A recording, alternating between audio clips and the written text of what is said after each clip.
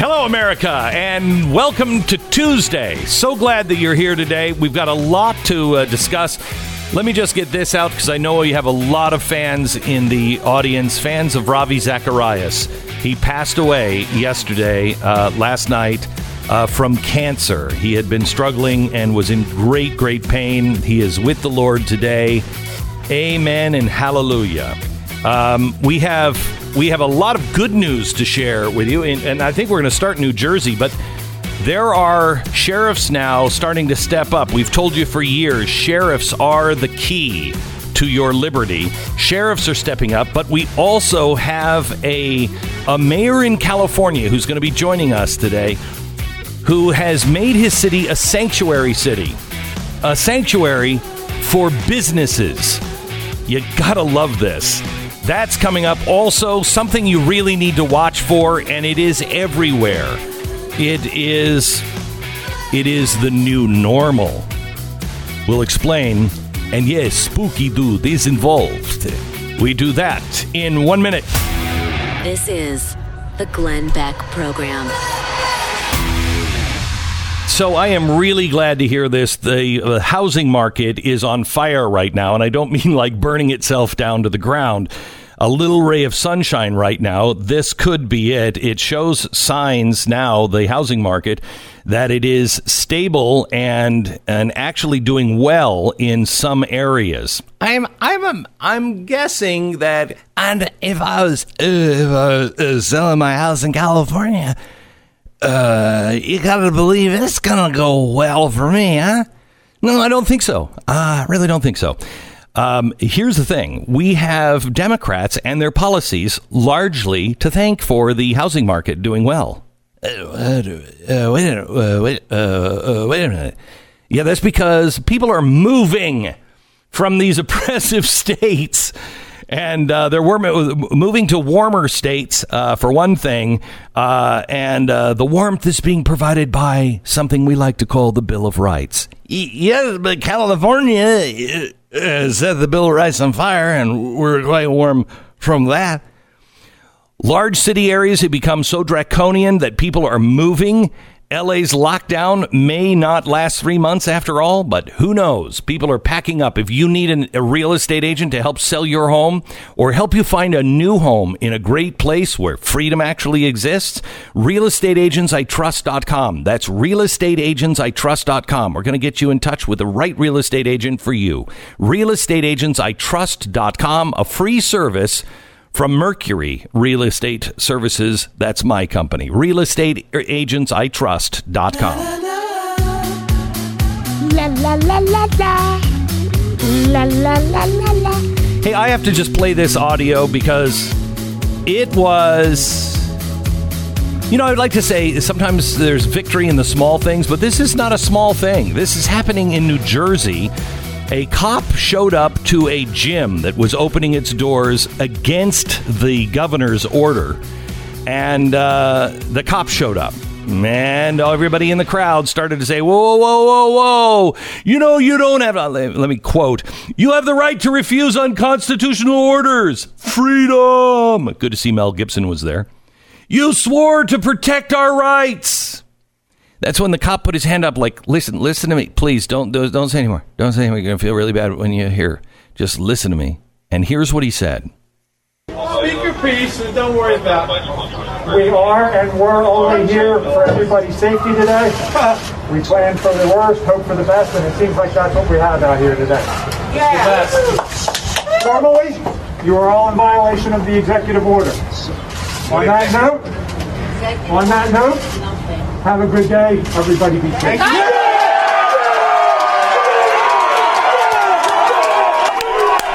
You gotta love these cops. You know what I wanted in this moment? I wanted Al Michaels to say, do you believe in miracles? I mean, it was that moment. The countdown going on right now. Burrow up to Schultz. 5 seconds. And with that, have a nice day. Yes!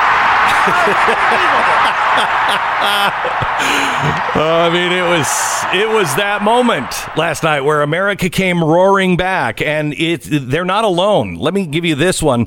This was posted by the sheriff of the second most densely populated county in Illinois. He says the governor has trampled on his First Amendment rights. Now, listen to this. This is what he posted on Facebook.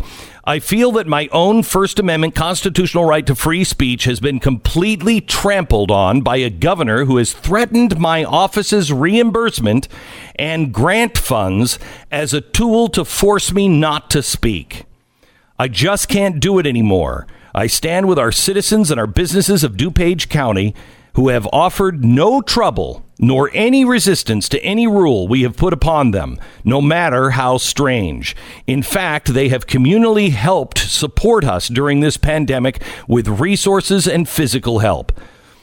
Law enforcement officers are not stormtroopers. We are peacekeepers. We can reopen responsibly and with proper care. We're not just going to open with no precautions, but science suggests a potentially different route. Did we all say from the beginning that we would follow science to the correct end? This is not the time to introduce fear into our society by threatening Class A misdemeanors. But instead, it's time to assist our citizens and businesses to get back on their feet. I feel DuPage County is ready to reopen responsibly before everything is gone. And I will not victimize lawful residents of DuPage County trying to put food on their children's table. Amen. Do you believe in miracles? Yes. Yes. Now, I want to take you and shift gears here and show you something called the Degrowth Movement. The Degrowth movement is actually a flashback back to the late 60s and early 70s. All right, man. Time of dope smoking and free love. Yeah. And that's probably all you're going to be able to do if this degrowth movement actually takes flight. Now, yes, Spooky Dude does have a role in this. Spooky Dude said some spooky things overseas that nobody seems to be caring about. But I wanted to bring you the news of Spooky Dude today. But first, let me tell you what the degrowth movement is. This is a movement that believes that man has destroyed the planet. It's all about climate change. And the only way to save the planet is for the entire world to stop working. The agenda is to shut down industrial production and industries like fossil fuels, automobiles, airlines, anything that will contribute to global warming. COVID-19 and the economy lockdown is now seen as a useful trial run. I want to give you something that when I just told you about the cop up in New Jersey. Let me tell you something that the owner of that gym said after the cop left. He was giving an interview, and he said, we're reopening early to fight for our rights. The government has failed at protecting our rights and is failing at protecting our health. He said, what we're proposing is an organized, peaceful reopening of the state, not just our business. Now, listen to this. We truly believe if we don't do this, in the end, we will have zero rights and no say in what happens. I believe him to be a prophet of our time. Yes, a musclehead, a prophet of our time. He is right. If we don't, they are measuring us. Now, not everybody. No, but everybody in the government is doing this. But the left and the degrowth movement is. They are measuring us to see how much they can get away with. Now, a professor at the University of Tasmania, who knew that was a real place beyond the Bugs Bunny world, said we can draw many lessons and opportunities. Listen to this. We can draw many lessons and opportunities from the current health crisis when tackling planetary warming. So they are measuring. A former high-ranking climate advisor to Obama, Jason Bordoff, wrote in Foreign Policy, quote, COVID-19 may deliver some short-term climate benefits by curbing energy use or even long-term benefits if economic stimulus is linked to climate goals. But he adds the benefits from the pandemic in terms of less carbon emissions are likely to be fleeting and negligible. So I want to tell you degrowth as defined by the proponents. A political, economic, and social movement based on ecological economics, anti-consumerism, and anti-capitalism. So we're looking at people that want to destroy capitalism, consumerism. So consumerism out of control, everything out of control, too far one way or the other is bad. All right, it's all bad. Too much aspirin for a headache will kill you. Too much of anything or not enough of something will also kill you. Capitalism has its problems. Consumerism has its problems. But without it, we die. The philosophy started in the 1960s and 70s and was really discredited. It was the people that said, we're not going to be able to keep up with the food. There's not enough land on planet Earth to grow enough food. How's that working out for you? We'll all be dead by 1977. Really? Because this death thing is pretty good because apparently I've been dead since 77 and it feels great. So let me give you some of the things that you're seeing now, and I need you to tie them in to the degrowth movement. You need to understand these are not just offshoots, just one-offs. Here's Alexandria Ocasio-Cortez. She deleted a tweet celebrating a crash in oil prices. She said, quote, "You absolutely love to see it." Do you? Do you know what drilling for oil has done? Do you know that we wouldn't have any plastics? We wouldn't have many of our pharmaceuticals. We wouldn't have many of our foods. We wouldn't have rubber. It goes on and on and on. The oil for sewing machines. Where are we going to start going for whale blubber again? Petrochemicals are essential to a civilized way of life. Now, when you come up with something to replace it, I'm all for it. But right now, petrochemicals are critical. If we lose petrochemicals, if we lose oil, you lose your way of life. Greta Thunberg, the elementary school dropout, said that she is really excited because there's a new way forward. CNN has interviewed the experts who say the lockdown just isn't enough. We have to keep doing this and even more for the next 30 years if we're going to bend the curve of greenhouse gases and climate change. So we have to do this and more. Robert Redford has come out with his son and said this scourge of COVID-19 has revealed that we can change the world.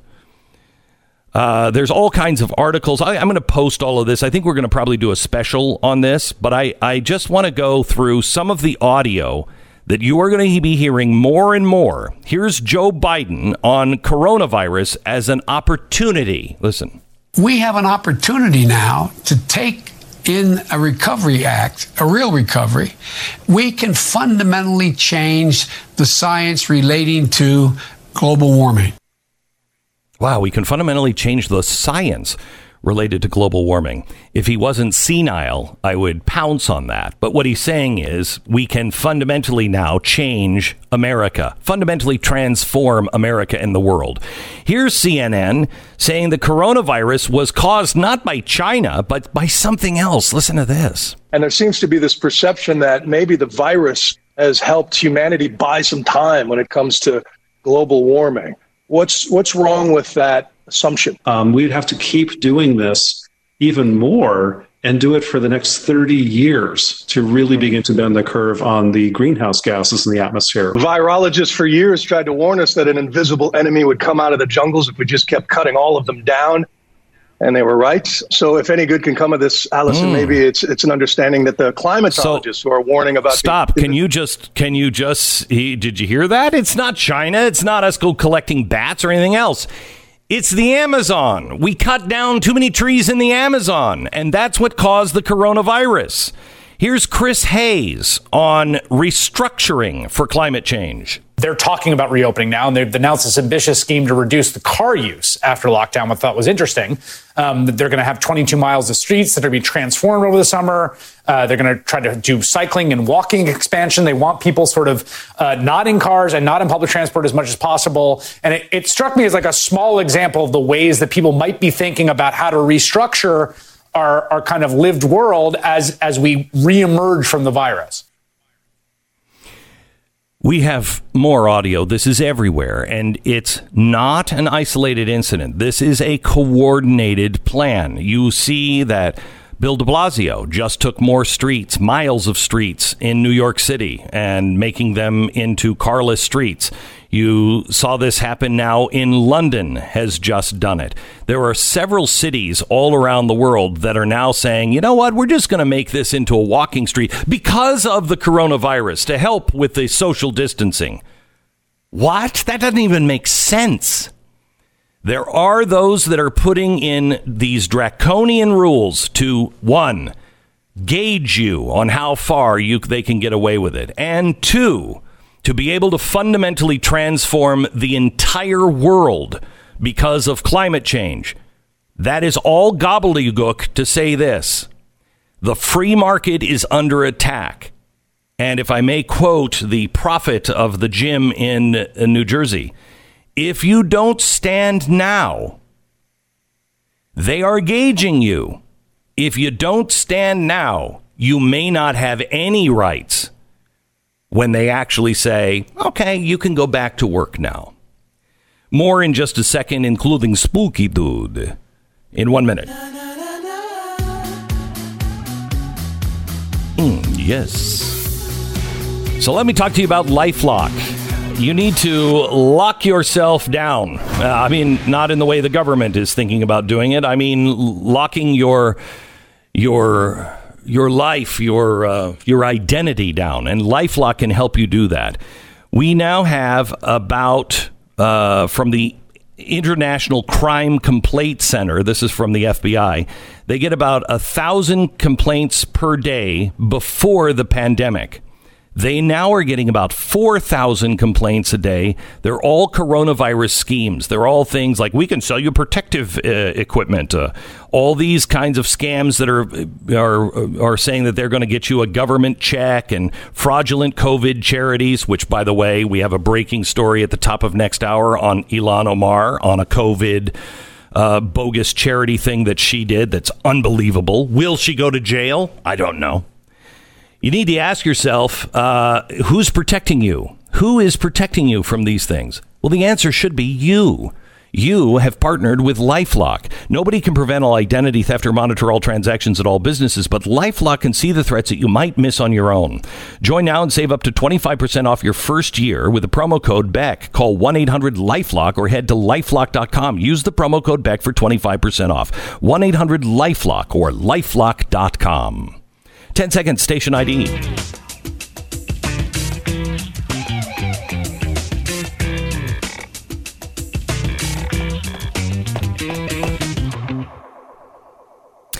So you have to ask yourself, why is it that everybody is getting bailouts and everybody else is getting special favors, et cetera, and Elon Musk can open up, even though he had to really pound for it, but he can open up, but the average person can't? Why is it that the average person is not getting relief for small businesses when 80% of all new jobs created in the last Great Recession, 80% of those jobs came from small businesses? Small business is the backbone. Small business is the American dream. You don't have to go to work for some giant corporation that would take your idea and run with it. You can start yourself. That's, I believe, the reason why you're not really getting the help, and nobody cares about the small businessman. I think Donald Trump, I think there are a lot of people that do actually care, but there is a great force, mainly in the media and on the left, that just doesn't care about the small business person. And they are essential if the American way of life is going to continue. You have to keep them busy. You know, I told you yesterday there was an op-ed in the Wall Street Journal about how there's two there's two groups. There's the group of elites that are saying, no, it might be 14 years before we can find a cure, and that's fine. Let's just keep everything closed. And those who are saying, no, I'm hungry. I've got to feed my kids. I've got to put food on the table. And that's the rub. The people, quite honestly, like me, I'm not impacted like probably most of the audience is. It's easier for me because I can do my business from home. Nothing's really been disrupted. We've had some economic issues, but it's not like losing my business. So what do we do? What do we do? Well, it's easy for me to sit here and go, I think for the public safety. But that's disregarding everything that's really happening. Not only are you out of touch and too self-contained if you don't see the plight of others, but there might be something else that's going on. You might actually think that it is easier to control people if they don't have control of small businesses, because a lot of these big industries, they're all in with the left. They'll do whatever they have to do, and they're fine.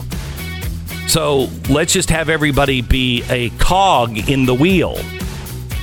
Well, the thing that sets us apart from the Soviet Union and every other communist country has been the little guy can start his own, do his own thing, and be successful. The Glenn Beck Program. Spooky Dude coming up in just a moment. All right. Let me tell you about our sponsor. It's Relief Factor. Here's a great example. Here's a father and son, Pete and Seth Talbot. They are really, really super religious, and they really believe in making the world a better place. And they believe that all of their companies should put back in to society. And so they're not looking to get rich. They were looking for ways to be able to do good, do a lot of missionary work and everything else. And when capitalism is at its best, it looks for things that are a problem in society. And the capitalist says, how can I make people's lives better and easier? Well, they knew a lot about pain. And so they got together with doctors and they came up with something called Relief Factor. 70% of the people who try it will go on to order more after the 3-week trial period because they feel better. It works. It works for me, has for 2 years. Please try it. It's relieffactor.com, relieffactor.com. Small company, started up in Seattle, 800-500-8384. Go to blazetv.com/Glenn. Use the promo code Glenn for $10 off your subscription right now.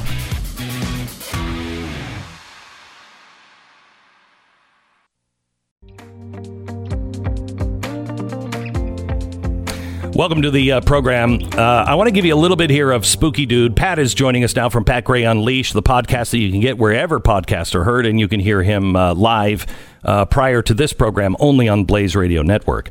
So I want to bring you in, Pat, as we're talking about George Soros. There was a new interview where George Soros was talking to The Independent, which is in London.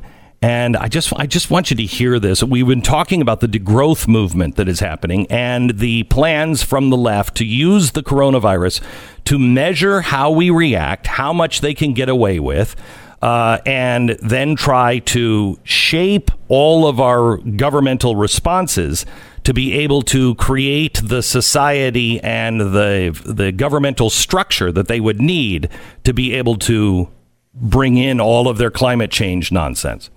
So George Soros says, you've seen many crises before. This is according to the interview. You've seen a lot of crisis before. Is the Corona-19 pandemic comparable to any previous one? Now, remember, George Soros, the big crisis in his life would be what, Pat? What, just off the top of your head? Let's see. The Holocaust? Yeah, his family was hunted by the Nazis, and he had to go live under a fake name with another family. I mean, you want to talk about crisis. He says, no, this is the crisis of my lifetime. Not even before the pandemic hit, I realized we were in a revolutionary moment where what would be impossible or even inconceivable in normal times had become not only possible, but probably absolutely necessary. when the COVID-19 disrupted people's lives and required very different behavior. It was an unprecedented event that probably has never occurred in this combination, and it endangers the survival of our civilization. Then he goes on to say, we have never seen anything quite like this pandemic. He says, we're not going to go back. We won't go back to where we were when pandemic started. That is certain. But that is the only thing that is certain. Everything else is up for grabs. Everything else is up for grabs. I don't think anyone knows how capitalism will evolve. At the present time, people are dominated by fear, and fear often makes people hurt themselves. That is true of individuals as well as institutions, nations, and humanity itself. The continuing conflict between the U.S. and China complicates matters. We ought to work together on climate change and developing a vaccine against COVID-19. So now you know his priorities in this are working on climate change and a vaccine. This is why people are now like, we're not bending the curve. We can't go back until we have a vaccine, because they need this time to work on climate change. He says the fact is we are not working together because we're competing over who will develop and use the vaccine. The fact that we have two very different systems of government, democratic and this, imagine, he can't come up with the right word for communist. So the interviewer says, autocratic? Yes, that makes things much harder. He then says that,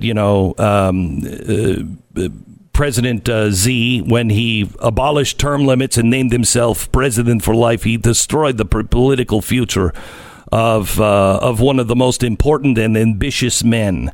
And he was in a very narrow and competitive elite group, and he destroyed himself. Now, President Trump would like to be a dictator, but he cannot be one because there's a constitution in the United States that people still respect, and we have to prevent him from doing certain things. That doesn't mean he won't try, because he's literally fighting for his life. Wait a minute. He just makes the statement. Yeah. Made a statement of some sort there as we lost Glenn here from the feed. Wow, during a George Soros discussion. Well, we've been saying forever he's a dictator when he's doing absolutely everything in the opposite. Well, apparently George Soros hacked into your feed there, so we lost you for about 30 seconds, Glenn. Yeah. But we expected this from a long time ago. Are you there? Can you hear me? Yeah, I don't know. Mm-hmm. You could maybe bring Glenn down here for a second, as we tend to be losing him for a moment, see if we can get that connected. It is interesting to see, here's a guy who is wildly irresponsible with the way he's acted over a very long period of time. And, this is the fear, I think, of a lot of people who occasionally jump to maybe even the improper conclusions about, every little move that happens in government. When you see that there are people like this who look at these things as something to take advantage of, you have to be able to be skeptical. And, it leads to people jumping even further down that road sometimes. Spooky dude. Yes, exactly, Glenn. Spooky dude is back. All right, so where did you lose me? Where did you lose me? Where I was talking about what he said about Donald Trump? Yes, right in there. Mm-hmm. Mm-hmm. Okay, so he said that Donald Trump would like to be dictator, but he cannot be one because there's a constitution in the United States and people still respect it. And it will prevent him from doing certain things. That does not mean he won't try, because he's fighting for his life. Let me just say this. It is incredible to me that the media and the left have accused Donald Trump of being a dictator over and over and over again. They encouraged him to make this a federal thing. And everybody says because they want that power. Absolutely true. But also because they wanted to paint him as a dictator. Look, because he didn't do it, the Democrats are the ones who are doing it. Now, there are two exceptions to that. One of them is in Maryland. That's a Republican. But for the most part, all of these actions are being taken by Democrats who want the autocratic rule. Donald Trump is doing the exact opposite of the dictator dance. So George Soros says, I have proposed the EU should issue perpetual bonds. He's got all kinds of things that are going on. He says, listen, I'm not pessimistic at all. Far from it. I recognize Europe is facing several dangers and not a figure of speech. That is reality. He goes on to talk about all of the different things that are happening, but this is not normal time. It's actually an ideal time right now to be able to change the world and to be able to have an open society. I warn you that these people are doing things, all of this stuff about the second stimulus package. They've had time to catch their breath. When Donald Trump did it, it was, let's go. Let's put people to work. Let's give people money. It was flawed because we rushed to it. We don't have to rush anymore. Do not allow panic to play a role. Do not allow fear to play a role. They're counting on your fear. And it's sick on what's going on. But if we don't stand now, we may not have any liberty left. Let me switch topics. Pat, can you please explain what the hell the problem is with Donald Trump taking hydroxychloroquine? I don't think there is a problem. And, here's a guy who believes in it, and we know he believes in it because he's talked about it multiple times. So he's kind of putting his money where his mouth is, and he's taking it, doing exactly what he said would help people from the beginning. And if he's taking hydroxychloroquine, you can take just that by itself, and it's fine. It's a drug that has been around forever. There's no heart palpitations or anything else. It's just, if you're taking it, just that drug. If you mix it with a Z-Pack, it becomes dangerous, and you should be monitored with your heart. He's taking it with zinc, which is not as dangerous. But there are doctors at the White House all the time. If there was a magic potion, and everybody was like, this is ridiculous, they're saying it's a magic potion, but you had seen some people take that magic potion and it helped them. If it's the president of the United States and there's no downside for him taking it, it's a magic potion that has been in use for another magical disease for a long time, I think everyone would say the president should take that as a prophylactic drug because there's no harm in taking it. Why is this such a big deal? The president should be kept safe. And they're saying Nancy Pelosi, for the gall of that woman to come out and say he's morbidly obese is just it's so childish what's going on. Yeah, it's ugly. And I think it's an amazing testament to what he's been saying all along. Although I didn't know about hydroxychloroquine that it was preventative. That you could prevent getting. They think it might be. These are all just, nothing has been scientifically proven. But hydroxychloroquine is by itself is not a dangerous drug. It's like Prozac. It's been out forever. Yes, there are some people that take it but it's been out forever and ever and ever. Or lithium. It's been out forever. And people can take it without real side effects. Yeah, that's what I say about heroin all the time. It's been out forever. People know the effects of it. They understand how it works. That's why I take it every day, 3 times a day. 4 times a morning. You know what? Let me use that. If let's say this thing only caused debilitating pain, and there was a way that oxycodone. If oxycodone had a way to get you so you weren't in pain and it wouldn't allow you to develop this disease that would cause debilitating pain, even with the side effects of that, as long as the president were taking it with a doctor who's practically living at the White House right now, they are checking him and everyone around him all the time. If that worked, I would say the president should be taking oxycodone. Not enough to impair his vision, but if it was a preventative thing and the doctors were there the whole time, take it, Mr. President. It might work. Yeah. And especially he's the when president. I would be saying this about Barack Obama as well. He should be taking anything that we know is relatively safe that might keep him out of trouble. Especially when his valet has the virus, and so do people close to Mike Pence. So obviously they've been around people. They've been subjected to the disease. If this can maybe keep them from getting it, go for it. Yeah, and frankly, like if you are on heroin, you're not going to even notice COVID-19. Like it's probably true. I don't know exactly if it cures it, but you don't even. You might get it, but you won't care. Amen, right, thank you. You won't care. Amen. Thank you.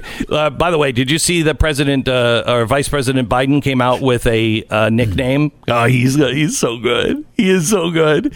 He came out with a nickname for Donald Trump, and he said he's really been resisting giving President Trump a nickname, but he's changed his mind. And he said, "Listen, this is him saying it. Listen, why have they failed to get this money out to the folks who desperately need it to stay afloat? Is it incompetence? Corruption?"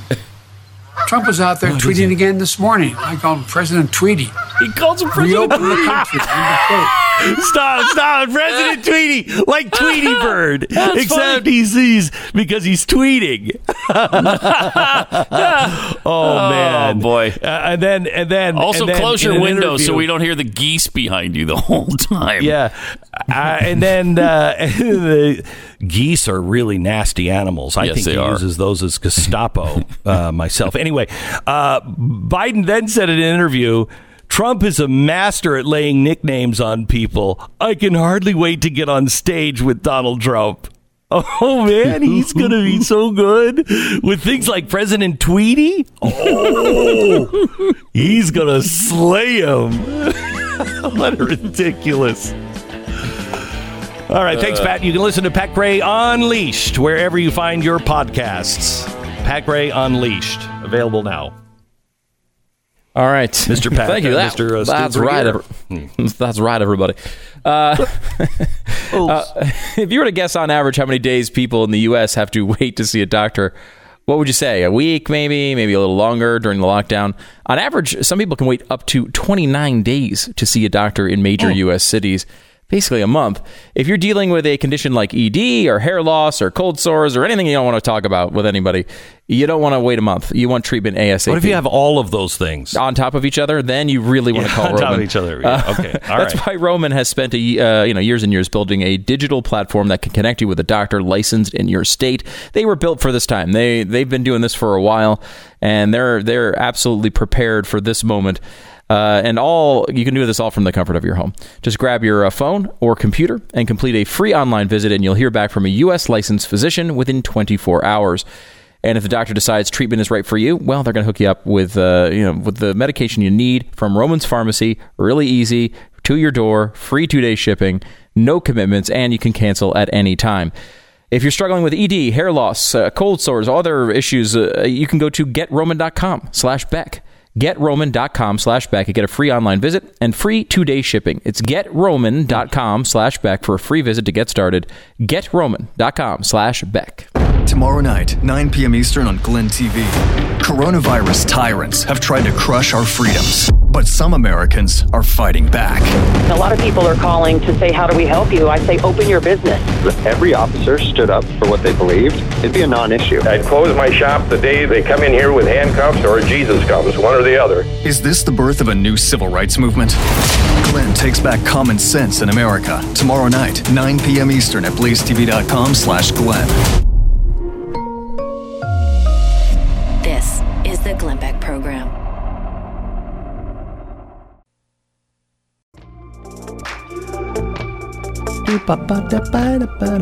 Hey, welcome to the program. It's Tuesday. We're glad you're here. I want to talk to you a little bit about something that's coming up after the top of the hour. We've got a couple of really great things for you. We have one of the mayors in California that is bucking the system and said, I'm going to do a sanctuary city. And it's for safety of all businesses. Sanctuary city for business in California. I just love this. So many great things are happening. We also have another breaking story that's just being posted on the Blaze now from David Steinberg. He is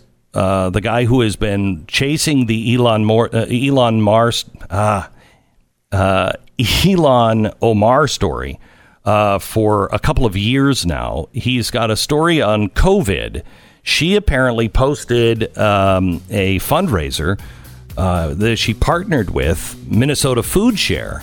And she said, chip in $5 to keep these community fed. Well, unfortunately, those $5, the donations were going to her re-election campaign. The Food Share executive director said, Ilhan Omar has nothing to do with this project. I don't know where this money is going to. It became a big scandal, and we'll tell you the end of it coming up. This is the Glenn Beck Program. Where do we all turn when things fall apart? Well, if you're like me, you lean on things that stand the test of time. Your closest friends, your family, or a cherished movie that re-inspires. The classics are made to last, and that's why we turn to them in good times and bad. I have one of those beloved things in my life. It's my Tecovas cowboy boots. At Tecovas, they don't see themselves as just makers of quality boots and Western goods. They believe that a good pair of boots can change the way people feel about themselves. Now, why is that? Why is it that something that you put on your feet can change the way you feel inside? Because the boots are a manifestation of things that last. Boots that can weather the storm and walk confidently to the other side. Cowboy boots are, and have always been, for the frontiers ahead. Find your pair at tecovas.com/Beck and face the day comfortably and confidently like the generations before. For generations to come, Tecovas, TECOVAS.com/Beck. Tecovas.com/Beck. This is the Glenn Beck Program. Let me tell you a little bit about RecTech, our sponsor for the Spotlight, and makes much of this broadcast on the Blaze possible. RecTech Grills. This is a grill built by grillers for grillers using smart technology with an optic controller. It's unrivaled, precise temperature control. This thing is absolutely amazing. Every time you open it up to check anything, it checks the temperature, raises the heat to make sure that the temperature goes right back to where it needs to be. There's no fuss on this. This is the gold standard of pellet grilling. If you want the best grill out there, if you're looking for something for Father's Day, or you're thinking, maybe your family is looking for something for Father's Day, you might want to drop a hint. It's RecTechGrills.com. RecTechGrills.com. Find more information there. Follow them on social media. It's RecTech Grills with an S.com. RecTechGrills.com.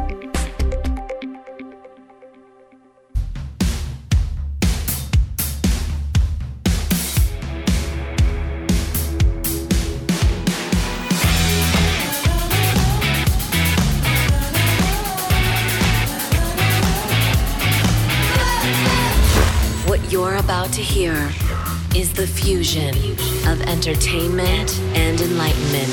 This is the Glenn Beck Program. There was really a beginning of the Trump era, and many people say it started with David Steinberg, maybe a name that you didn't know, but he's an investigative journalist, and he went into Eric Cantor's primary campaign. And he's credited with tipping the historic loss and the beginning of the Trump era. You don't believe me? Ask Dave Bratt. Well, he's been following Ilhan Omar, and we've had him on for several times on this program, and he has partnered with us on research so we can get the news out that he is finding. And he's found something new that Ilhan Omar has done that at the very least is suspicious, the way it all came down. It's coronavirus. She is there to help the people. Was she?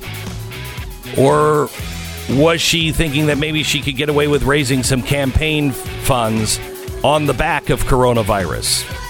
We'll talk to David Steinberg in 1 minute. This is the Glenn Beck Program. We also have some really good news for you. We've got a mayor of a town in California who's just great, who's standing up for the rights of businesses in his town. We've got stories all over the country popping up of people standing for their rights, which is just really amazing. Also, one of my favorite authors of fiction, James Rollins, is going to be with us. He's written a book called The Last Odyssey. I asked to have him on. We've been trying to get him for a couple of weeks because I just finished reading it, and it's a great book. And it's one of these books where they mix history with fiction, and it just brings it to life. And quite honestly, I've never wanted to read Homer before. I had to read it, when I was younger, but I want to read it again because it's just brought this whole thing to life in a completely different way. So he's coming up in a second. First, let me tell you about our sponsor. It's Blinds.com. If you have been doing anything to your house, I mean, nobody's done that, right? You're not doing any house repairs or anything. There's not like a honey-do to-do list that's like never seems to end, right? If you'd like to make a big impact on your house, the easiest and most inexpensive way to do that is with blind shade shutters or drapes. And Blinds.com is the place that makes it so easy to shop for the top quality blind shades and interior shutters.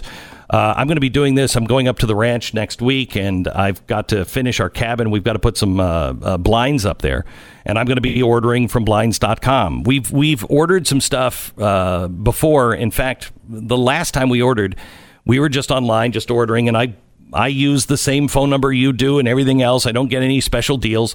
And my wife was on, and she said, look at the difference in price between what we were just looking at and this. It's the same blinds. Look at the difference in price. And I said, have you put in the Glenn Beck promo code? She's like, what? I'm like, you listen to the show. Use the promo code Beck. She did. The price went down. I think it was about 40%. It was shocking how the difference on the same blind that we could get from Blinds.com. Please use the promo code Beck. And if you're looking for blind shade shutters or drapes, Blinds.com. Blinds.com, promo code Beck. Tomorrow night, 9 p.m. Eastern on Glenn TV. Coronavirus tyrants have tried to crush our freedoms, but some Americans are fighting back. A lot of people are calling to say, how do we help you? I say, open your business. If every officer stood up for what they believed, it'd be a non-issue. I'd close my shop the day they come in here with handcuffs or Jesus comes, one or the other. Is this the birth of a new civil rights movement? Glenn takes back common sense in America. Tomorrow night, 9 p.m. Eastern at blazetv.com/Glenn. David Steinberg was the New York City editor for PJ Media for a long time. Homeland Security, Israel, political corruption. He really came to light with Eric Cantor in the primary campaign. He's really responsible for Dave Bratt in office. And we welcome him to the program. He's been working quite a while on Ilhan Omar. And hopefully we're going to see some action on this. You have something that you wrote to me and is now being published on theblaze.com, a story about what has happened here just because of the coronavirus. Can you take me through this?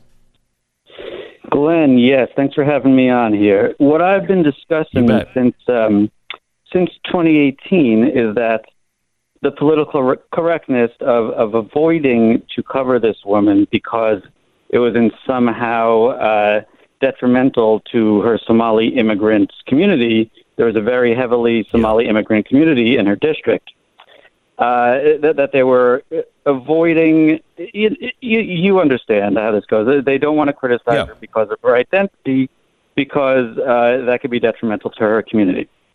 The problem... It's all a lie, but go ahead. Right. Since 2016 is that the people suffering under Rep. Omar are her community members, these Somali immigrants, many of them elderly who don't speak English all that well, who have been living under her thumb, terrorized, bullied by her. I've reported several times about threatening behavior, about threats to family members and relatives back home in Somalia. The people suffering under Rep. Omar are the Somali immigrant population of her district.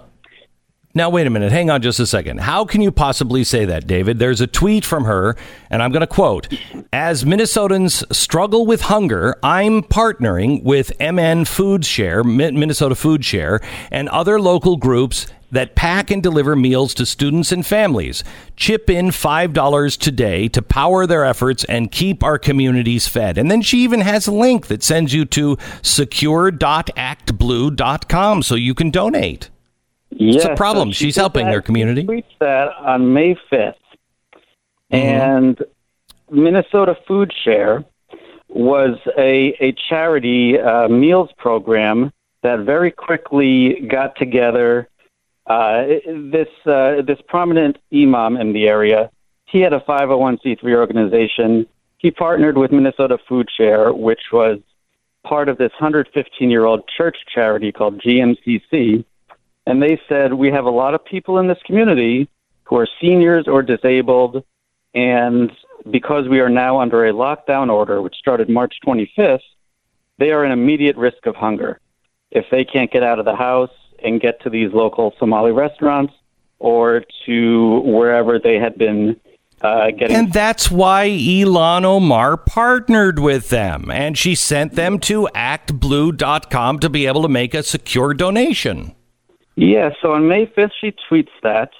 Hours later that evening, the executive director of GMCC, which runs Minnesota Food Share, this storied charity, it's been there, again, 115 years, she tweets, Ilhan Omar had nothing to do with this project. I do not know where this money is going to. I do. It's going to actblue.com. So what? Yes. It goes to actblue.com, what's ActBlue? It was simply a donation to Ilhan Omar's campaign. So that was on May 5th. Now, on May 8th, I noticed it. Well, Ilhan Omar, sometime after, her link, this fraudulent link was up for, it seems, between 1 to 3 days. On May 8th, I noticed it had been deleted.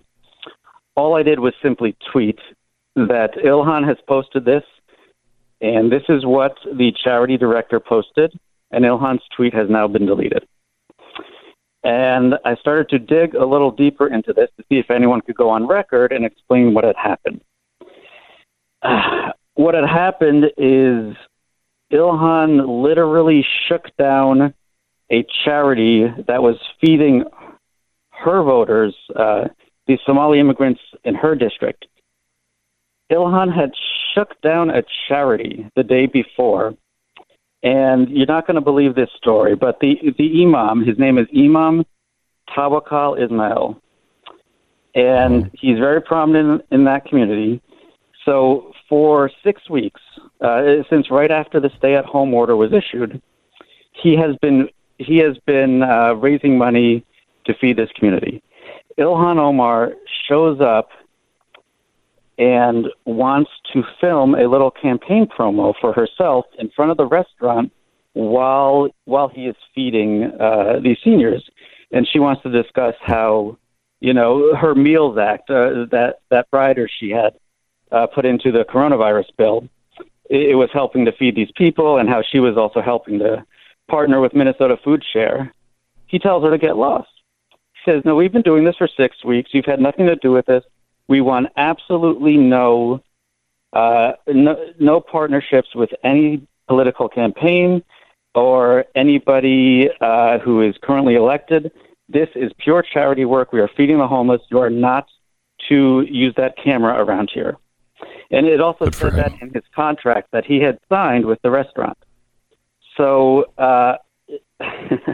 he actually went on record. He said that to Ilhan's campaign, one of her key campaign staffers who's been with her since 2016. His name is Ali Issi, and he uses the nickname Ali Ghani. So I asked him specifically, I said, did Ilhan know, did she get the message from him that she was not supposed to be filming there and that she was to have nothing to do with your program? He says, yes, they tried to film it without my knowledge. I walked in on them. We had an argument. I expressly told them not to. I gave the same instructions to the restaurant owner. And then he says, this is the quote, Ali Ghani defied my instructions He said anything that happens in this district comes under Ilhan Omar, regardless of who's doing it. They literally tried to bully this man into letting her film this promo. Now, after that fight, that was on May 3rd. 2 days later, she tweets this false tweet that she is partnering with Minnesota Food Share and donate $5. It'll help keep our communities fed. There was no discussion. Okay. It appears that. Oh, go ahead. Well, it appears as though she just hijacked it again now, but on Twitter. But I want to ask you one thing. It is disgusting what she did there, trying to take credit for something that she had nothing to do with. That's disgusting, but not illegal. With the tweet, any politician can endorse anybody, whether they like it or not. Anyone can endorse anybody. The question is, was there a website where you could donate from this charity that she could have used to retweet? And why did she use the Act Blue, which is the way she raises funds? And do we have proof that that money was used in any other way other than the charity? So after I reported this on May 8th, the charity that had originally said she has nothing to do with it, on May 9th, there was some pressure, apparently, from Omar's campaign. And obviously, this is a charity that simply does not want any friction. So on May 9th, they tweet, "We have now confirmed that the funds Ilhan solicited on our behalf earlier this week will go to Minnesota Food Share to donate to our efforts." And then she gives the proper link to Minnesota Food Share. So she had said, "We have now confirmed." There was no prior agreement that Ilhan, the money Omar was collecting, was going to go to anybody besides Omar. Now, here's the real problem. Here's the real problem here. If I were raising money and I said to you, just write the check out to me and I'll deliver it to Mercury One, there would be all kinds of people that would go, wait a minute, what? And I would have to. No one in my world would say that's a good idea. I wouldn't say it either. It's a bad idea just because the appearance of impropriety, let alone the ease of actual taking money and shifting dollars. But there is the link, and it's a secure link, gmcc.org, where you can donate. Any idea why she ran it through this? Through Act Blue through her campaign instead of GMCC? Well, look, there were two principles. There were four organizations that were partnering to run this charity. Two of them are chaired by this imam. He had two charity organizations. The other one was GMCC, and this charity food program is a part of GMCC and has been for decades. So we have the two principals, the executive director of GMCC and the imam both say she had nothing to do with this. And he, in particular, says she's doing this out of spite because she wanted to film and she wanted this little promo with the seniors and Somalis who are in her community and forgotten people. She wanted this promo of these people being fed by her, essentially. So he's saying she did this out of spite. And that link that went up, there was no arrangement. Again, Glenn, as you said, soliciting a charitable contribution under false pretenses is a crime for anybody in this country, let alone a political campaign doing it. Who knows how many infractions are involved there. But yes, you recall this happened a couple of years ago. There was a large case where somebody raised a lot of money for a homeless man who got gas for a woman on the side of the street. Right. They are now serving a lengthy jail sentence. You cannot solicit charitable contributions under false pretenses. And so, David, is an exhibit A of someone doing that. I don't know what is. So I ask you this, and I'm up against the network, so I've got to take a break. But I ask you this at the end of all of your exposés. Any interest at all from the police on this? FBI, anybody? On this one in particular, I wanted to publish it first on The Blaze, get some attention here, and we'll see if we can actually get something done. Okay. I don't know. I do know that Steve Drazkowski is involved, and he is the one who last year started the investigation that got her caught on 6 campaign finance infractions. And I do know that he's on it. All right. Good work, David. Thank you for bringing this to us. I think it's not up yet, but it's going to be published by The Blaze here very soon. I urge you to read it and ask, send to the Justice Department, FBI. Why? Why is this not being investigated? There is a long, long list of wrongdoings. Is anything going to be done? Thank you so much. David Steinberg, journalist, who now has a story that is being published on blaze.com, theblaze.com. All right. Our sponsor this half hour is Rough Greens. Dog in here? My dog is so loyal, man. He sits on the other side of my door in my studio, my art studio, and he just waits for me to be done. He's such a great dog. He is also, I'm happy to say, just running, and he's happy and he's healthy. And I want my dog to be happy and healthy. He's a member of the family. If your dog's eating dry kibble, which I feed to my dog, we've tried everything. If they're eating dry kibble, that's all been sterilized. It has to be able to sit on the shelf for 2 years. So there's nothing alive in the food. And and I know, it's why we were supposed to take probiotics and digestive enzymes and all of these things. You have to have those things to be able to keep your body healthy. Well, our dogs aren't getting it.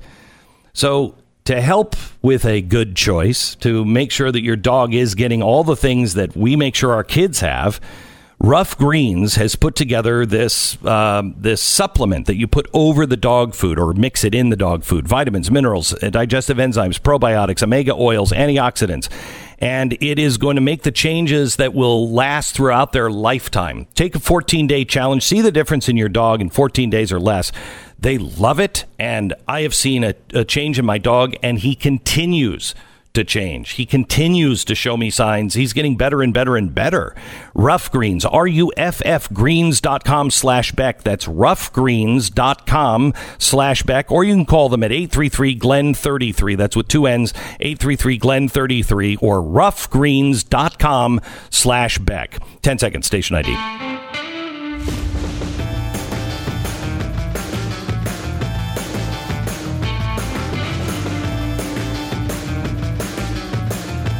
And I have to tell you, it was a good day for the good guys yesterday.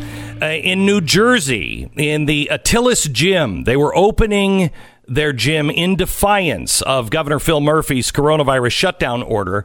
And the people that were going to the gym were all there. The cameras were all there. They expected the police to show up. If you haven't seen or heard this video yet, I want to play this for you. The police did show up just as they were getting ready to open the doors. People thought for sure that they were going to be shut down. Here's what the police officer said. Speak your piece and don't worry about it. We are and we're only here for everybody's safety today. We plan for the worst, hope for the best, and it seems like that's what we have out here today. Yes. Formally, you are all in violation of the executive order.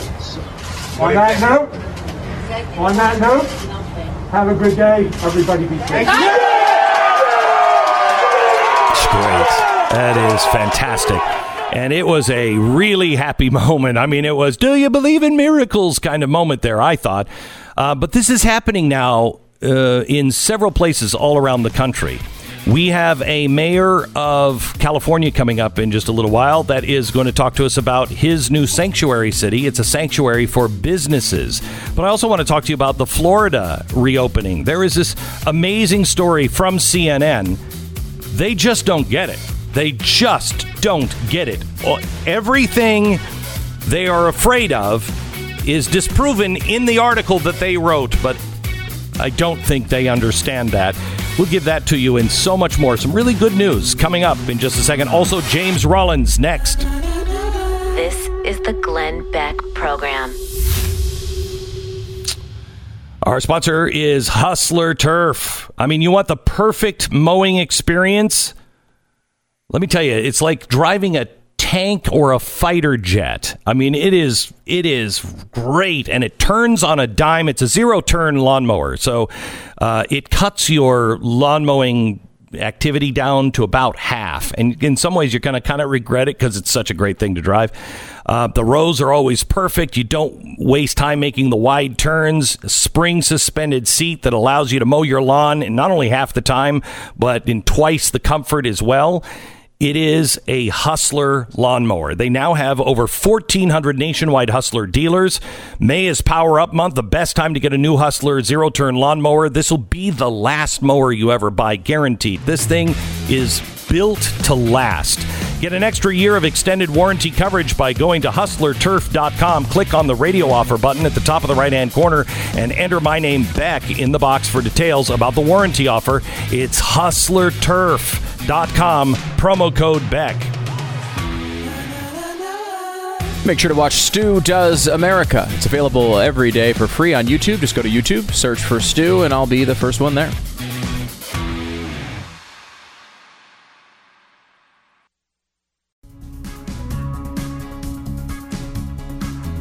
Hello, America. Welcome to the Glenn Beck program. It's Tuesday. I've been wanting to have James Rollins on for a while because I've been reading his book. I just finished it, The Last Odyssey, and it's one of my favorite kind of books. James is a favorite author of mine. I think we've had him on before. #1 New York Times bestseller. Blah blah blah blah blah. He has this great ability to take science, emerging science, history, and merge it all together in something I called faction. It's not fiction, but it's not fact either. It's a combination of the two, and it's one of those books that you just begin to. It just opens up your mind to new possibilities and different worlds and history that you never thought of. I mean, I read Homer and the Odyssey when I had to. Not been interested in it. My daughter keeps telling me, Dad, you got to read it. It's so great. And I'm like, not interested until I read this, which is really nothing boring about it at all, which is what you think. This book starts with Leonardo da Vinci, religious cults, and a search for the gateway to hell. I mean, could it get any better? And Sigma Force is back. If you've never read any of his books, you don't have to read them to pick this one up. But I guarantee you'll be picking up past ones if you start. James, welcome to the program. How are you? I'm doing great, Glenn. Thanks for having me back on the program. The only reason I got that #1 New York Times list was because you supported my books. I appreciate it very much. Oh, my gosh, that's how untrue that is. You're a great writer. If it wasn't me, it would have been somebody else that would have just helped spread the word a little earlier. But this book, James, you had me from the get-go. First, let's start with the premise real quickly. I don't want to get bogged down in it, but start with the premise real quick. Yeah, I'm always looking for that.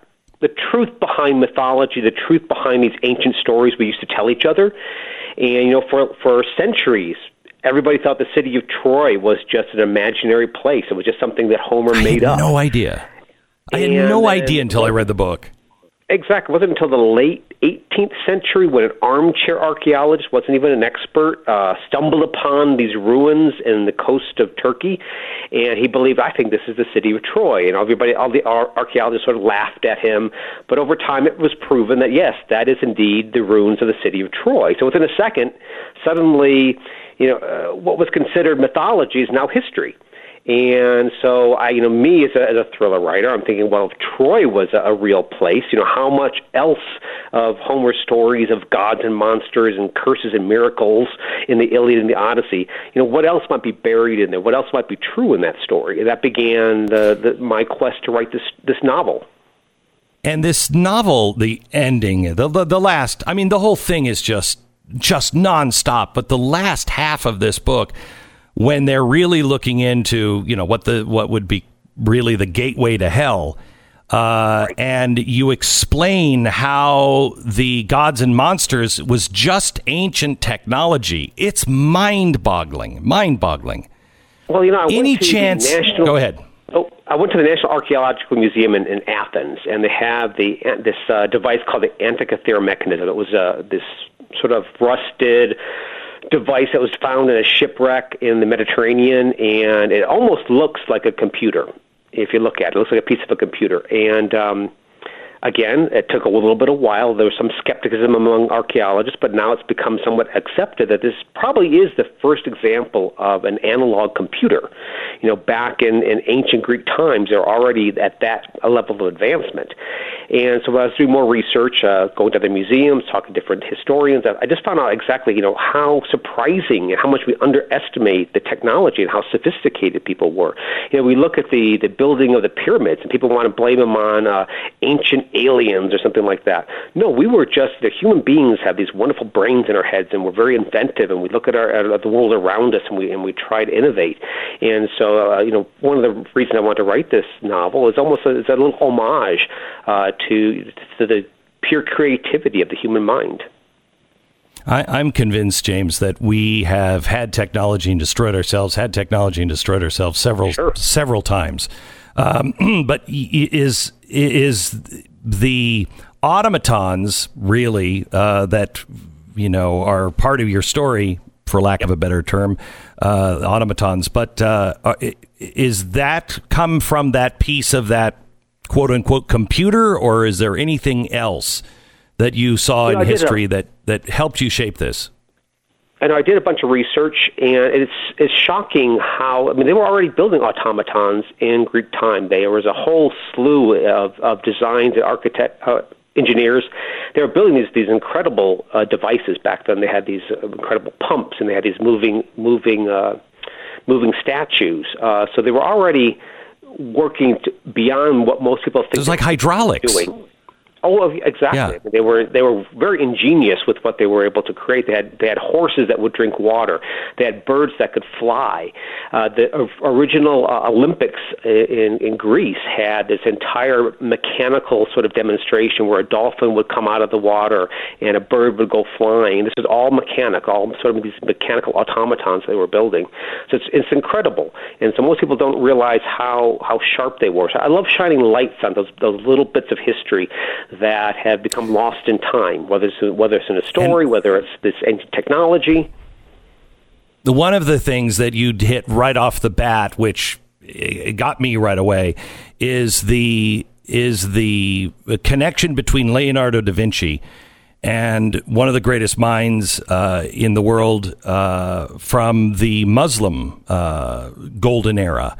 And right. there are lots of pieces in history that say that Leonardo da Vinci really kind of copied a lot of the stuff from the Muslims in that had long ago come up with things that he was credited for. Well, that's one thing I was sort of fascinated with, is that knowledge seems to be passed like a torch from one civilization to another. When Europe began falling into the Dark Ages and knowledge was being lost, it shifted over to the Muslim world, where they were in this flourishing in this Islamic golden age, and they were inventing a bunch of things. They were expanding upon what we were doing in Europe before the Dark Ages, and then the Islamic golden age began to fade, and that torch passed back to Europe during the Renaissance. And that's what we saw happen with Leonardo da Vinci. As the Islamic world was beginning to fall into darkness, the Renaissance was going on in Europe, and Leonardo da Vinci was one of those that carried that torch forward. He went and studied these ancient books from these groups of Arab inventors from the House of Wisdom, an ancient school of architecture and engineering. And by his own admission, Leonardo does admit that he was influenced, if not even outright borrowed, from some of those early Muslim inventors. And not only did that, he basically carried that forward. He took those rudimentary bits of knowledge that were almost lost and built upon them. And so I just like the fact that knowledge never seems to be quite lost. A common theme of my books is that knowledge is never truly lost. It's going to be whatever's buried. It's going to come back out again. And so Leonardo da Vinci is a perfect example of that. So, James, I could spend an hour with you on this topic, but we're going to run out of time. The religious cults that get involved. Yes. You have a coming together of all kinds of people that you would think were mortal enemies. And they're coming together because of the reset or the destruction of the world. Tell me a little bit about this and the if you will, the second coming or the last Imam or whatever it is people believe. Tell me where that comes from and how real is this? Well, I was trying when I was writing this novel about looking for the gates of hell. So I was looking at the way various cultures viewed the end of the world. What happens after the all of us are gone. And I found out that there was actually a lot of commonality. There's a lot of shared views that were weirdly and sort of strangely tied together. And then I found out that there was sort of this worrisome trend right now that believing that maybe we're in the biblical end times and maybe we should drive towards that goal. And what I found out is that it was even going on in Iran, is that the Ayatollah, the supreme leader, the president of Iran, they're both 12ers, which is they believe that the 12th Imam is due to arrive, and the Imam is supposed to be the heralding of the end of the world. And again, there are some beliefs about the return of Jesus Christ in their mythology or in their belief of what's going to happen at the end of the world. So again, it was just fascinating the way everybody was viewing this different world. So my concern is that there is almost a political military trend towards trying to push towards that goal, which, especially right now, I'm not looking forward to the end of the world right now.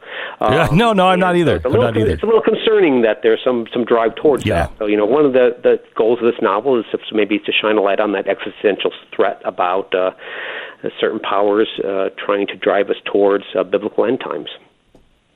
I will tell you, James, that, this is like a Glenn Beck novel. This has me written all over it for a million different reasons. But one of them is just that where it starts up in Greenland. When you get into the story, what was trapped and found under the ice. And I'm convinced, I don't know about Greenland, but Antarctica, I think there is all kinds of stuff. And most of it natural. Just, we're finding tropical plants way beneath the ice in Antarctica. There's so much to the history of the world that we don't know that is going to, as you said, eventually become uncovered. Yeah, you mentioned before about potential that there's been civilization after civilization, and I believe that. One of my novels coming up is going to be dealing with that very subject matter. My next novel, Savage Zone, that's coming out next spring, is all about viruses. My editor goes, how come you know all about this? Well, how come you wrote The Seventh Plague about a viral pandemic, and now we're in a viral pandemic? You wrote about Chinese labs and the weird things going on in those labs in the Bone Labyrinth, and look what's happening now. My book I wrote a year and a half ago, Demon Crown, was all about giant Asian wasps, and now we have the murder hornets. So when I started writing this viral maybe novel, you're the problem, James. Maybe it's all coming from you. Stop me from writing right now. Yeah, but at some point we should probably have to talk about this whole situation we're in, because I did a lot of research for this virus, and there's things I would love to reveal that's going on right now, but I know. All right, could I ask you to come back for maybe an hour? Because I'm out of time. Can I ask you to come back, in the next week? Everything that's really going on about the coronavirus. There's things that people are talking about. There's things I know, and I would love to share that. Okay. All right, one last thing on this. By the way, the book is called The Last Odyssey. If you're looking for a great thriller, this is the summer thriller. It's fantastic, The Last Odyssey. Last question. You know Harlan Coben, right? I do, indeed. Yep, I actually passed him the Silver Bullet Award over at Thriller Fest last year. Yeah, good for you. He's done something with the BBC where he is making these books into series, little 5-part or 8-part series with Netflix over in England.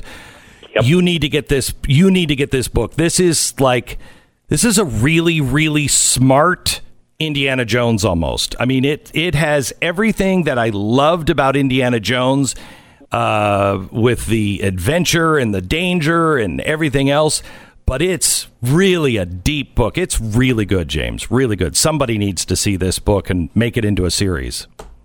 Well, this series has been optioned, so fingers crossed. Oh, it has. We may eventually see this on the big screen or the small screen. Excellent. Good. James, we'll talk to you again. We'll have one of our people reach out to you, and we'll schedule something here as soon as we can, because I would love to talk to you at greater length, especially about what's going on today with the virus. Thank you so much, James. Appreciate it. Appreciate it. You bet. Yep. James Rollins. The name of the book is The Last Odyssey. It's been out for a while, a couple of weeks or maybe a couple of months, but it's really, really great. James Rollins, The Last Odyssey. All right. Our sponsor this half hour is Norton. Norton is, if you're signing in, let's say you're going to a hotel. Remember what those were when you were traveling? Airports. I'll remind you about them some other time. But you sign in and you get on the protected with a password hotel Wi-Fi. Within 5 minutes, some nice hacker halfway around the world has accessed your computer and everything you have on it. Enjoy your stay. It's the last one you're going to be able to afford for a while. You need powerful layers of protection for your devices so you can maintain your online privacy. What you need is Norton 360. Norton 360, like the name implies, has you covered all the way around. It's a password manager, powerful VPN with bank-grade encryption. It has everything you need. It's a toolbox. And as things become more and more complex, they'll add things to that toolbox so you are safe. Nobody can prevent all cybercrime, but with Norton 360, you have a powerful ally for your cyber safety. You can get up to 50% now off of your first year with an annual subscription at norton.com/Beck. I'm telling you, just the VPN with the bank-grade encryption is worth the price of admission. It's norton.com/Beck, norton.com/Beck. Save up to 50%. Terms do apply. You're listening to Glenn Beck.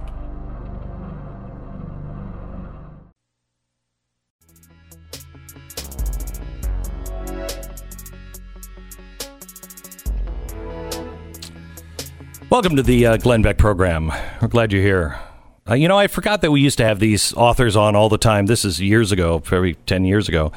I'm friends with a lot of these big authors, and I used to have them on because of the research they had to do. Truth is harder than fiction. No, wait. Yeah, truth is harder than fiction because fiction has to make sense. And so they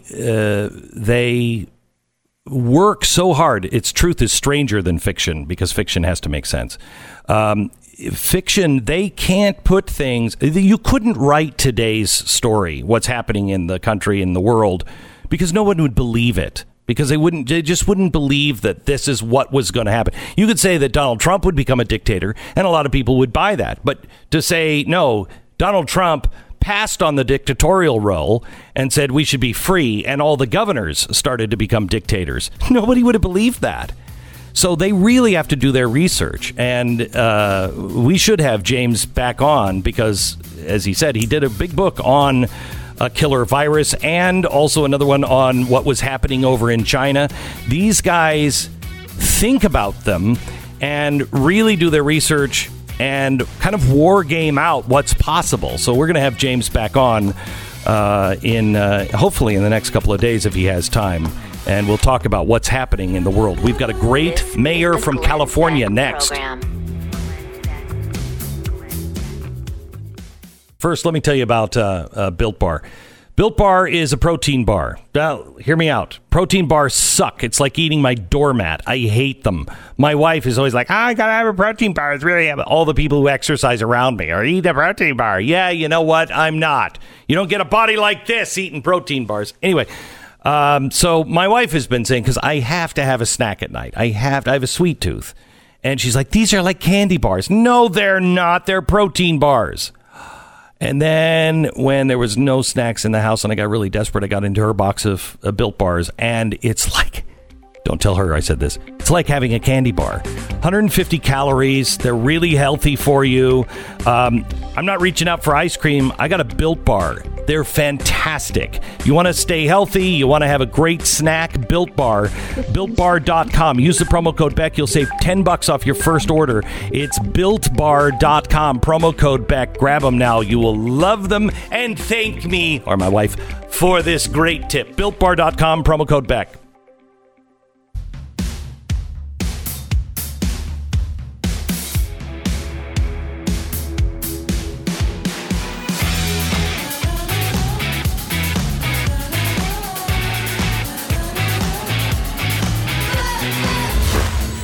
about to hear is the fusion of entertainment and enlightenment.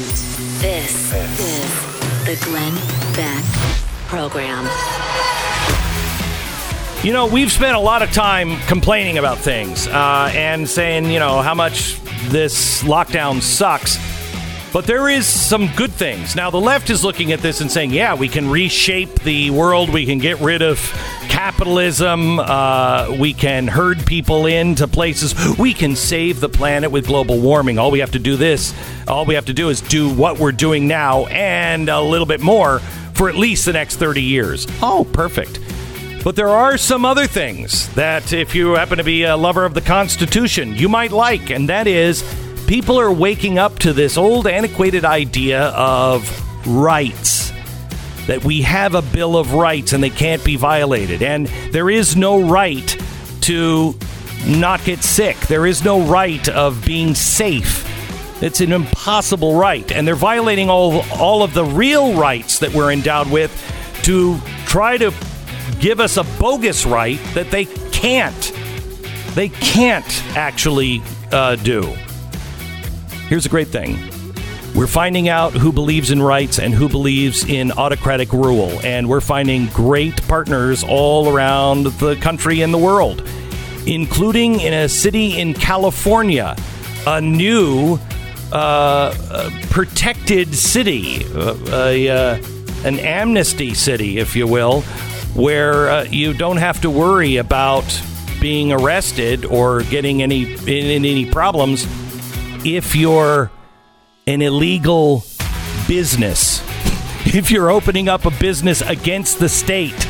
Well, we'll tell you about this brave mayor. He's on with us. Also, Sabo, the artist, the renegade.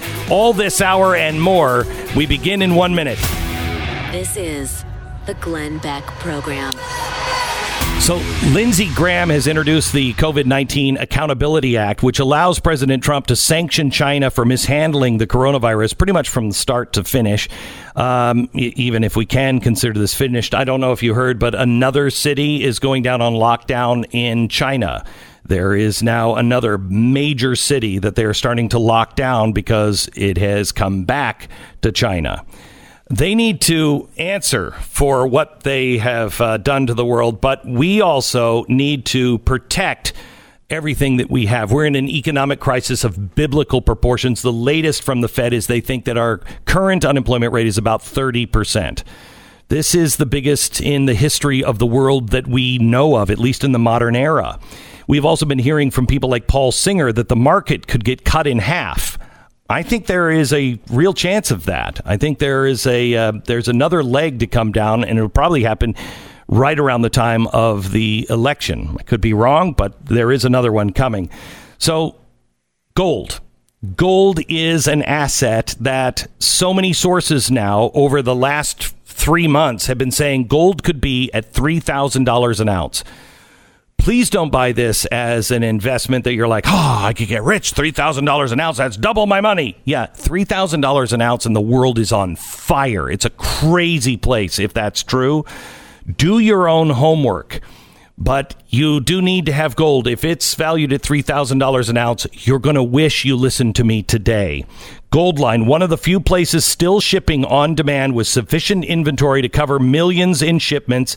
I just called them a couple of weeks ago. I ordered some gold. I highly recommend that you at least consider it and do your own homework. You're smart enough to figure out if it's right for you. 866-GOLDLINE, 1-866-GOLDLINE, or goldline.com.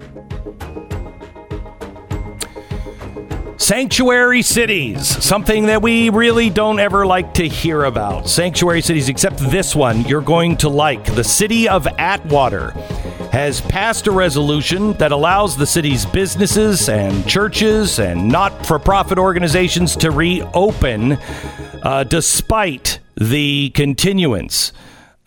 We are thrilled to have, and why do I not have any of his information? We're thrilled to have our guest with us. Paul Creighton is with us. I don't know what happened to it. I'm sorry. Paul, welcome to the program. He is the mayor of this sanctuary city. Hi, Paul. How are you? Hey, good morning, Glenn. Thank you for having me on. You bet. So first of all, thank you. Thank you for standing up for the Constitution. Thank you for standing up for small businesses. Tell me how you came to this and what's happening. Okay, first, where we're at today is because Councilman Brian Raymond, Mayor Pro Tem, he was talking to his neighbor about what's going on, the devastation to all of our local businesses, and they were just having this discussion back and forth, and somehow sanctuary for the drug addicts, the people, the syringes, the needles, the homeless in San Francisco, the homeless here in Atwater, they're all protected, and his light went off and said sanctuary city for all businesses. Then he called me up and I ran with it. I think it was genius. So what does this mean? Now, this is where, the food that we get comes from your valley, right? It does. It's grown right here. Okay. We're in the breadbasket of the world. Okay. And you are critical to the rest of us and the rest of the world eating. What has been the impact, Paul, on your community of this lockdown? It's been total financial devastation. The lockdown that we all agreed to for 2 weeks, and then we did the right thing. Our community, our city council, we were ahead of the governor. We were ahead of the county. We declared emergency over 10 days before the governor or the county did. We put a medical team together with a Dr. Vanek, not a team, but Dr. Vanek is a surgeon, to advise us on what we should do. We started buying PPE.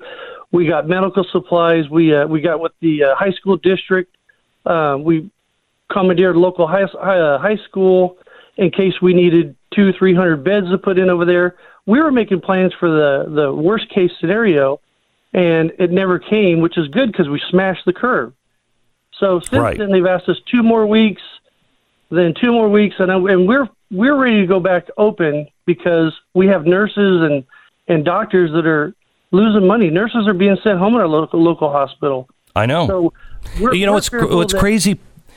It's crazy, Paul, that we all got into this, and most of us were ahead of the government, as it should be. The people usually lead, and we all agreed with, hey, let's bend the curve. Let's make sure that we don't cripple our hospitals. But then suddenly it went to, we're not going to reopen until we have a cure, which is insanity, and none of us would have agreed to. It's worse than that. It's worse than that. They said, X people will be hurt. Let's flatten the curve so we don't ruin the hospitals. To now, nobody can get hurt. Nobody can be hurt from anything whatsoever. Right. And how dare us think that we could go back and earn a living, because the bailout's not coming to Atwater, California. 2008, we were the epicenter of the financial housing crisis. We've never recovered from that. So to say that if we do the right thing, we toe the line like other politicians around me are doing, that, hey, behave, be quiet, the governor will retaliate against you, or you might not get funding from the governor. They blew through $250 million in 2 months. That's every 2 months, that's $500 billion. There's no way they're going to have money to bail us out. But we have to save ourselves is what this council decided to do. So we're talking to the mayor of Atwater, California, Paul Creighton, who has defied the governor. I just read a story today. One of the sheriffs from the second most populous county in Illinois said he has been strong-armed. He has been told his funding will go away if he doesn't stand with the governor. And he said, I can't do it anymore. It's not right. He said, this people have rights and we're violating their rights. Have you been strong-armed, Paul? Have you had tangible things said to you or threatened to be held back? So after we announced the Sanctuary City Friday night, yes, the governor's office has been busy. The alcohol and tobacco arm of the governor has called every single business in town that holds a alcohol license and threatened them that if they seat people and serve them alcohol, they're going to yank their license, which is complete Nazism. I can't believe that's happening. I've got business owners calling me crying saying, I thought we could open up. I thought we could sit people down, have dinner, and be able to have a glass of wine in the great state of California. Instead, we have the ABC out of Stockton, California, the head supervisor calling personally, telling everybody, you better shut down. You better not be doing this stuff. So, yes, we're getting the strong arm of the government's coming down on us pretty hard here in California. What's the ABC? Governor. That's the alcohol tobacco control. They regulate the liquor licenses and the tobacco industry here. Okay.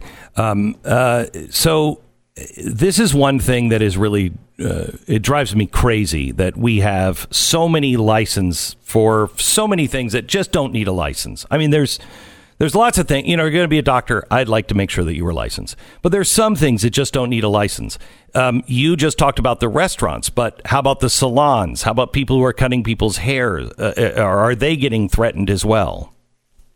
The governor announced that he knew where the virus came from, that it came from a nail salon. So he has that whole industry terrified, absolutely terrified. So they have yet to open up. We're looking for our county to stand up and do the right thing and get us to the next level so we can open up. The local county, just to our east, Mariposa, has already opened up for business up there because they're proactive and they're not messing around. And just this weekend, our sheriff has put down the gauntlet also and joined the city of Atwater too. He's going to stand down. They're not going to come out and enforce anything. And we're sending a message, and we're getting tremendous support nationwide. Never in a million years did we dream that this would go outside the city limits. We were just trying to do the right thing for ourselves, and we know that we're starving to death here. So we have to save ourselves, and that's all we're trying to do. We're not looking to pick a fight with the governor or anybody else, but I'll tell you what, when I was in D.C., Washington, D.C. this January and met the president, I told him personally to his face that we need his help out here in California, and I didn't know at the time how bad that was going to come true. How bad of shape are the farmers and the people that are actually feeding us? Are they? Well, we've got local dairies here in town. They're dumping milk. They're going to have to start killing cows. It's actually emotionally devastating and financially devastating. And you don't just bring another cow back tomorrow to go milk them. It takes months and years to get these animals ready to go. I don't think we're having a serious discussion about local farmers enough. I mean, being able to bring things to market locally, being able to butcher your own cattle locally, and not have to go through one of these big slaughterhouses. I mean, we've farmed our medicine and too much of our jobs overseas, and we're doing the same thing into other states or other communities. There is a reason to have things, kind of centralized in some degree and have big distribution places. But there's also a reason to make sure that we can do these things locally. These farmers. There's no reason why these farmers have to slaughter these animals because the big slaughterhouses can't do them. Many times you can do them locally. And you could actually sell the meat if you had the right to do it. I shouldn't say that. If you had the license to do it, you could slaughter the meat and you could have it in the local grocery store, and we wouldn't have any of these problems. But the government has just gotten out of control. I'll tell you what. What's going on right now is just like the power crisis we had. Remember when the grid went down and we found out that all the power's in one state and they control everything. We've learned that our food supply, we're growing it here and it's all being controlled in one state. The meat, the packing industry. It's time to redistribute it, like you said, across the states and not make it a crime to try to survive as a human being. Well, it can't be a crime. I mean, what kills me, Paul, as I said just a minute ago, we don't have a right to be safe from all things. We don't. That is God doesn't issue that right to human beings. We're all going to die, and we're all going to die, some of us surprisingly in surprising different ways. There's no right that God grants that we're all going to be safe. The government cannot fulfill that right because it doesn't exist, and they're violating all the other rights that do exist to give us this bogus one. You've got paid bureaucrats dictating how everybody lives, which they're still receiving their paychecks. I'm mad as hell because we've got our local county health officers giving edicts on what we're going to do and not do, and they're getting $15,000 a month, $30,000 every 2 months. You know what the median income is here in Atwater? $48,000 a year. That's two people working. And we got these other people down here telling us what to do that make $130,000 to $200,000 a year, telling us how to live, how to breathe, how to do everything else, and they're not suffering a bit. Paul, what happens to your city, and how does this end? Do you have any idea? It's going to end financially bad. I can tell you that right now. But what we've done, this council. Why do you say? Wait. Why do you say that? Why do you say that? Just because of what the rest of the country and the world is going through, or because of threats, or why? I think that we're going to end up financially in trouble because the devastation is going to be hard to recover after 2-3 months of no economy whatsoever. These businesses, I've got a local restaurant I've been going to for the last 30 years. My kids have grown up eating there. Little Granny's restaurant, it's a little breakfast joint. And there's a 70-year-old woman that runs the place, and she's doing everything with her son-in-law day to day. They're doing takeout business. I'm watching them be crushed every single day. Yeah. It make you tear up. It's heartbreaking because they just want to survive. They just want to open the doors up. I listen to her. I go have coffee with her once in a while, and 40 years she's been in the business trying to survive, and here's an unelected bureaucrat saying you can't open, you can't do this, you can't do that, and we've had enough. We're not going to take it anymore. Does the rest of California wake up, or do they stick with these crazy dictates? So there's two Californias. There's the California, San Francisco, Oakland, and L.A. Yeah. There's 40 million people in California. They outvote us. They outpopulate us. That group sticks with the governor and the lockdown indefinitely because they're going to stay home with their feet up, laying in bed, scared to death. The rest of us are going to be growing crops, manufacturing things, and trying to get out there and live in it and just be a free, safe human.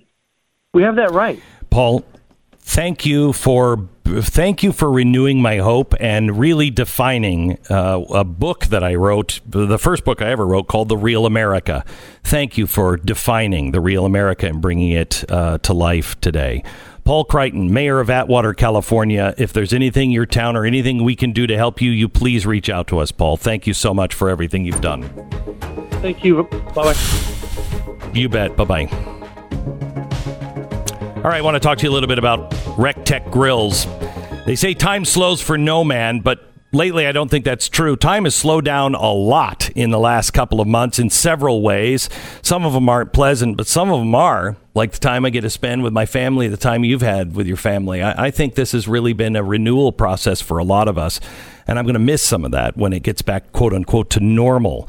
But some of the things that we have done, like slow grilling, we have been smoking something. We had, swordfish, I think, last night. Yeah, I just caught it myself in the backyard. But and we smoked it. We've had hamburgers that have been smoked. We've had beef that has been smoked in the Rec-Tec grill. It's just so great. It's smart grilling technology. Haven't burned a single thing since I started using the Rec-Tec grill.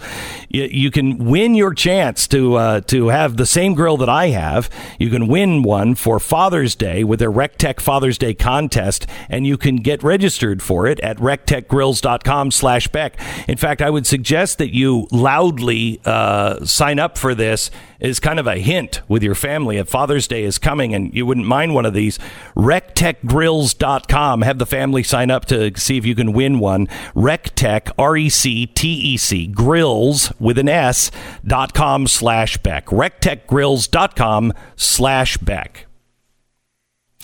Let's break for 10 seconds, station ID.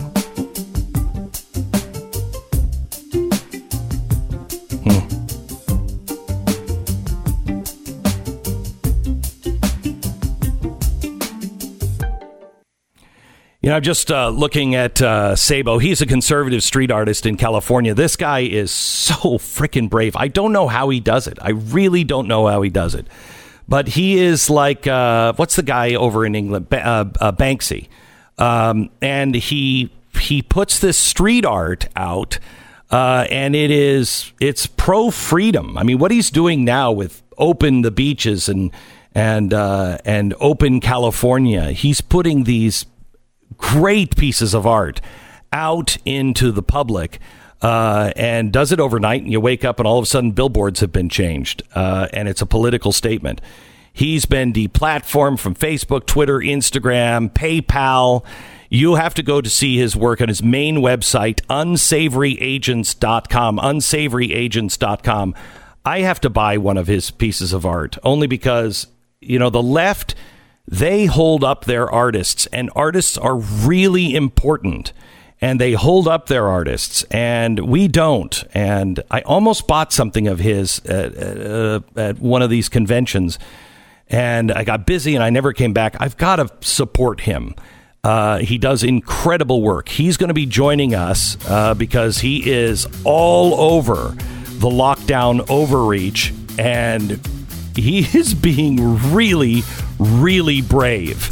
And I think you should know about it. In his own way, he's fighting the good fight in California. He joins us in just a minute. Stand by.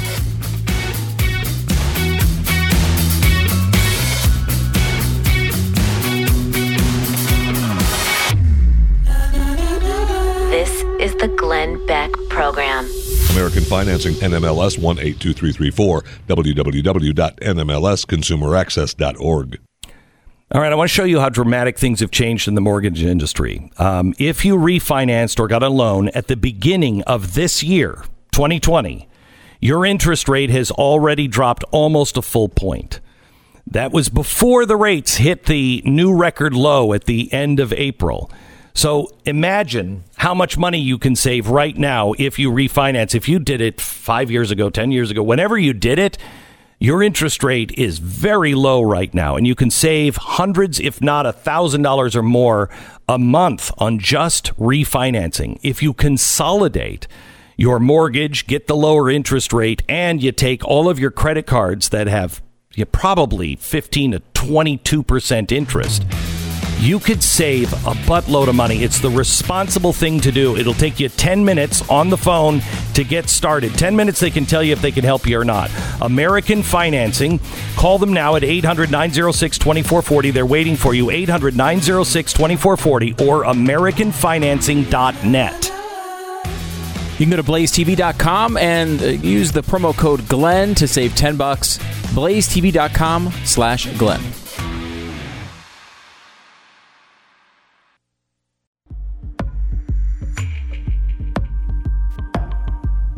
Andrew Breitbart was absolutely right when he said that culture leads everything. And Sabo is an artist. He is, I guess the closest you can come to him is Banksy, who's a famous graffiti artist. But I think Sabo's stuff is much more daring, and he's the only one that's conservative that I know of. I want to start this interview with Sabo because he's done some amazing things here recently. But let me start with this. Sabo, how are you, man? I'm great, man. Thanks for having me back on. You bet. I saw you. I don't remember where it was, but you had a place set up and you were selling some stuff. And I was going to buy the Hillary 2016 the stencil, which is great, yeah. And I didn't get a chance to come back. Do you still have one? Because I'd like to buy one from you. Yes, I do. It's actually at unsavoryagents.com, but that one's still sitting here waiting for you. Okay, good. I will take it. So I'll go to the unsavoryagents.com and buy it online? You could email me, and we'll wrap that thing up. All right, good. So Sabo, you are one of the bravest guys that I know of. I don't know how you get away with this. I don't know how you do it, but people in California are very aware of your artwork because you'll get up in the morning, you'll be driving along, and here's a brand new billboard that has been changed overnight, and it's your work. What's harder, coming up with the ideas, doing the work, or figuring out a way to put it up without getting caught? Coming up with the ideas. It's like you'll get to the point to where you're up on a billboard and you'll see police cruisers drive by and you're wondering, how the hell am I getting arrested? And just luck, man. Fear almost goes out the window when you're doing that kind of work, but I don't know. It's all just getting it up there. You just get a crew together and have a few beers, and more times than not, it's more fun than anything else. It's so great. I wanted to get you on because I saw the latest with Newsom. Can you talk a little bit about the latest artwork that you've been putting up? You've been very busy during the coronavirus thing, but your gruesome Newsom thing is just fantastic. You want to explain it for people on the radio who can't see it? Sure. I saw this image of Newsom, and he looked like a great white shark. It's just he had the perfect face, the perfect skin, teeth, hair. The man is nothing but a veneer. And when I saw that photo of him, I thought that looks just like a mask that a snake would use to trick somebody. And so I made him look like a reptilian with a Newsom mask. And, it almost made itself. How long do these things last before they're taken down? They don't last very long at all. That's why it's important for them to go viral and have people like you talk about them, because I can't rely on them being on the street. Yeah. And California Psycho. Tell me about that one. Well, doesn't he look like Christian Bale? And I hate complimenting him like that, but he the does. guy's psycho. Yeah. Look, I mean, you cannot trust a man that spends more time in front of a mirror than a woman. So you've put him into the movie poster American Psycho with blood all over his face, just like Christian Bale. It must drive the Hollywood elite nuts because you hijack the culture that they have so painstakingly crafted, and you use their own images against them. And I can't believe how thin-skinned some of these people are. They'll actually, I had Jimmy Kimmel actually sit by one of my pieces and flip me off. It's like, for God's sakes, man, there's a Brinks truck that drops millions of dollars every week at your house, and you're worried about me? It's like, get a grip, man. Make fun of yourself. And the thought of Newsom, the thought of him taking the beaches away from Californians right before summer, you can't make that up. I have to tell you, the other one that I saw were the beaches, and I want you to explain the beaches, but let me just take it here because it goes to the beach. You've done several of these. I'm in Texas, and you have taken the Come and Take It flag, and you have replaced it with a skateboard in one of the craziest stories I have ever heard. That's not a public park. That's a privately owned park. And the city came in and just dumped truckloads of sand so nobody could be using their skateboard. Yeah, and you would think skateboarders are the biggest hellraisers on the planet. If I was a skateboarder, if I used that park, I would go with a 5-gallon bucket and just take 100 skateboarders with those buckets and just dump it in front of Garcetti's house here in L.A. But they're not going to do that. They're too busy complying. And then you also took the same flag, the black and white Texas Come and Take It flag, and you added a surfboard instead of a gun.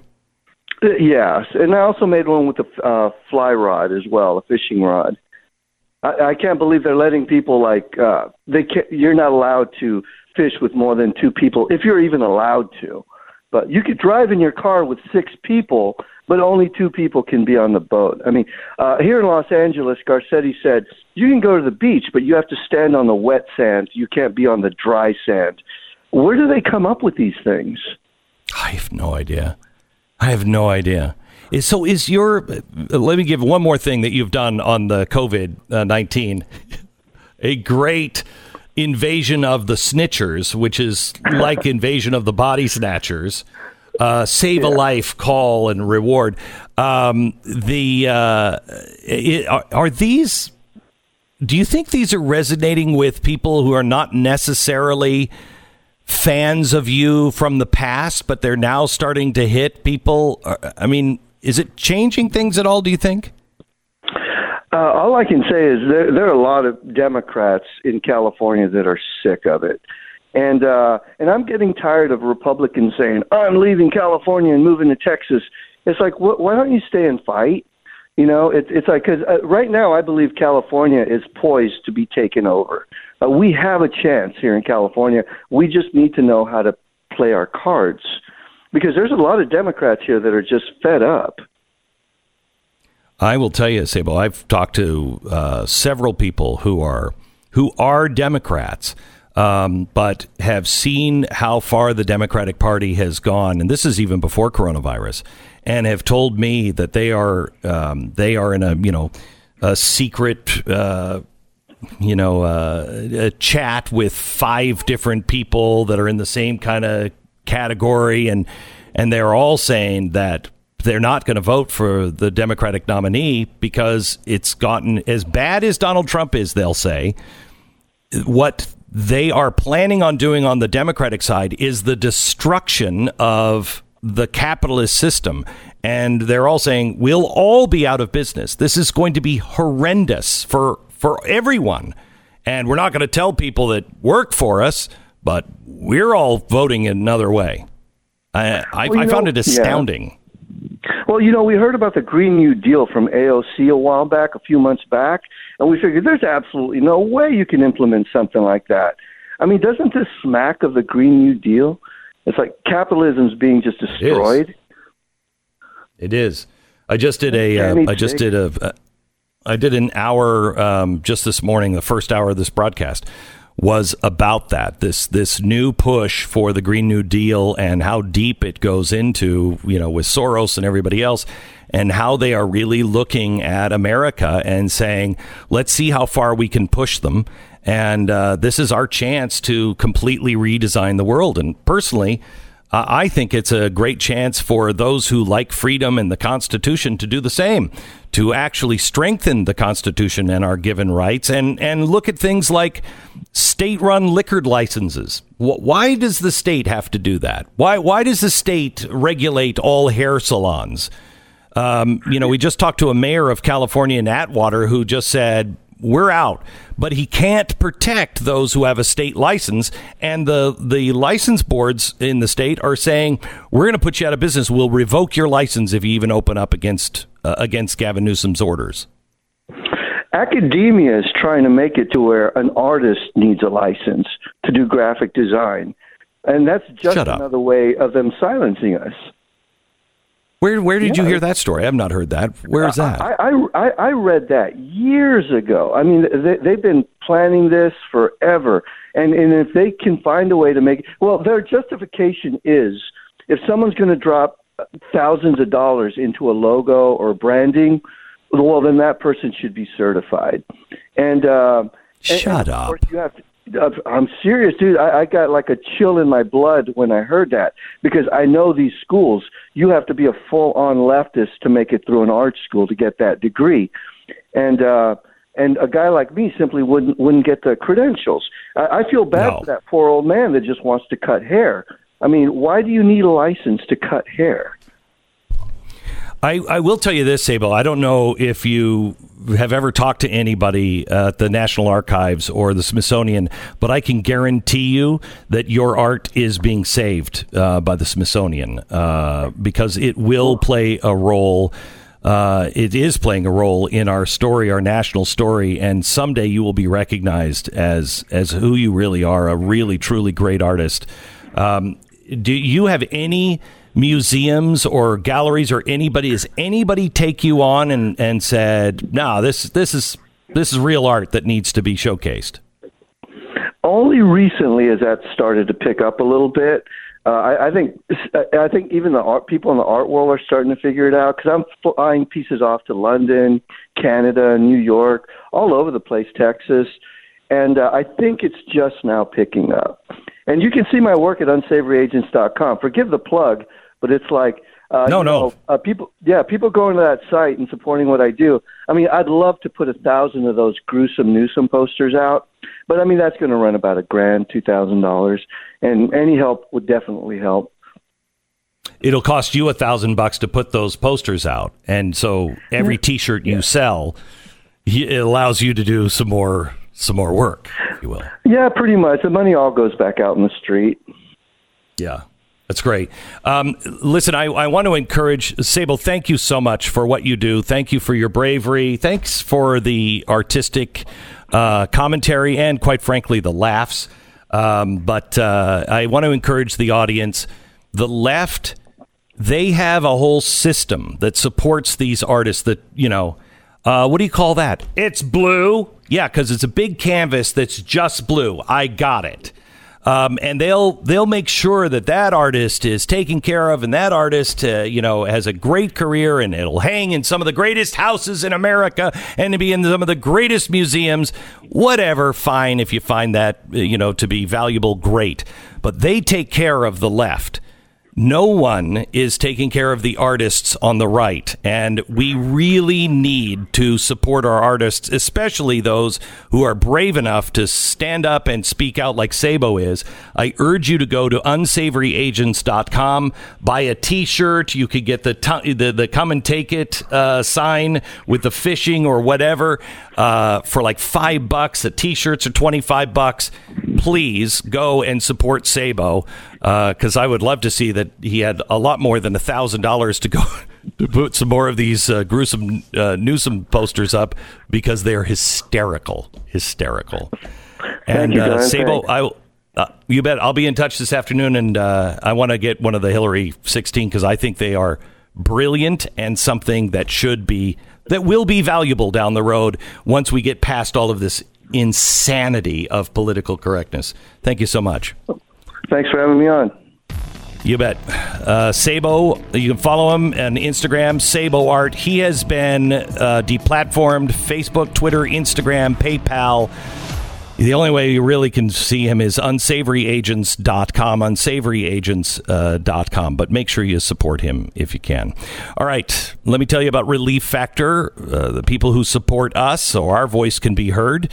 And by the way, please, I know while we're here on supporting people, if you're listening to a radio station right now and you hear a local commercial, these people are hurting just as badly as everyone else, but they are trusting that you will find value in whatever it is they're advertising.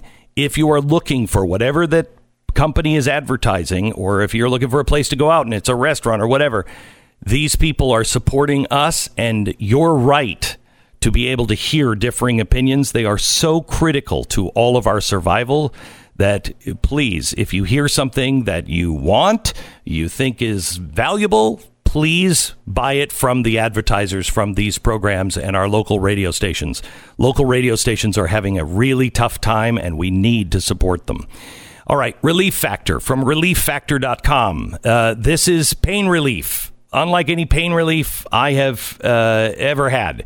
I had tried everything. I had gone to every doctor known to mankind. I've gone to the Mayo Clinic. I've gone to the best hospitals and the best researchers around. Could not get out of pain. I tried everything. Finally, my wife said, try Relief Factor. And I'm like, that's not going to work. Why? Because it's advertised on radio by your friend who is saying that it works? Yeah, I don't know. It's just, I mean, it's more complex than that. No, it's really not. Turns out not. Most of our pain is caused by inflammation. So Relief Factor reduces that. Unlike ibuprofen 800, if you've ever had a prescription for that.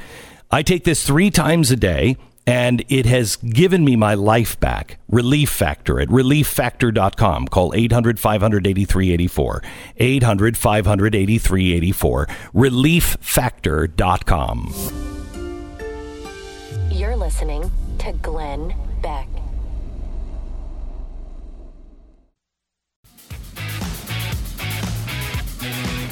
Tomorrow, a pretty controversial program. Tomorrow night on our Wednesday night special, the new civil rights movement. If you've been excited about some of the things we've talked about today and some of the people that have been on that are standing up for rights, you're going to love tomorrow night's special. The new civil rights and the new civil rights leaders. It's all happening in America, and it is all grassroots. And there's no big funding behind it. It's just people standing up. And this time, they're not going away. That's on tomorrow's broadcast. We'll see you on TV and radio tomorrow.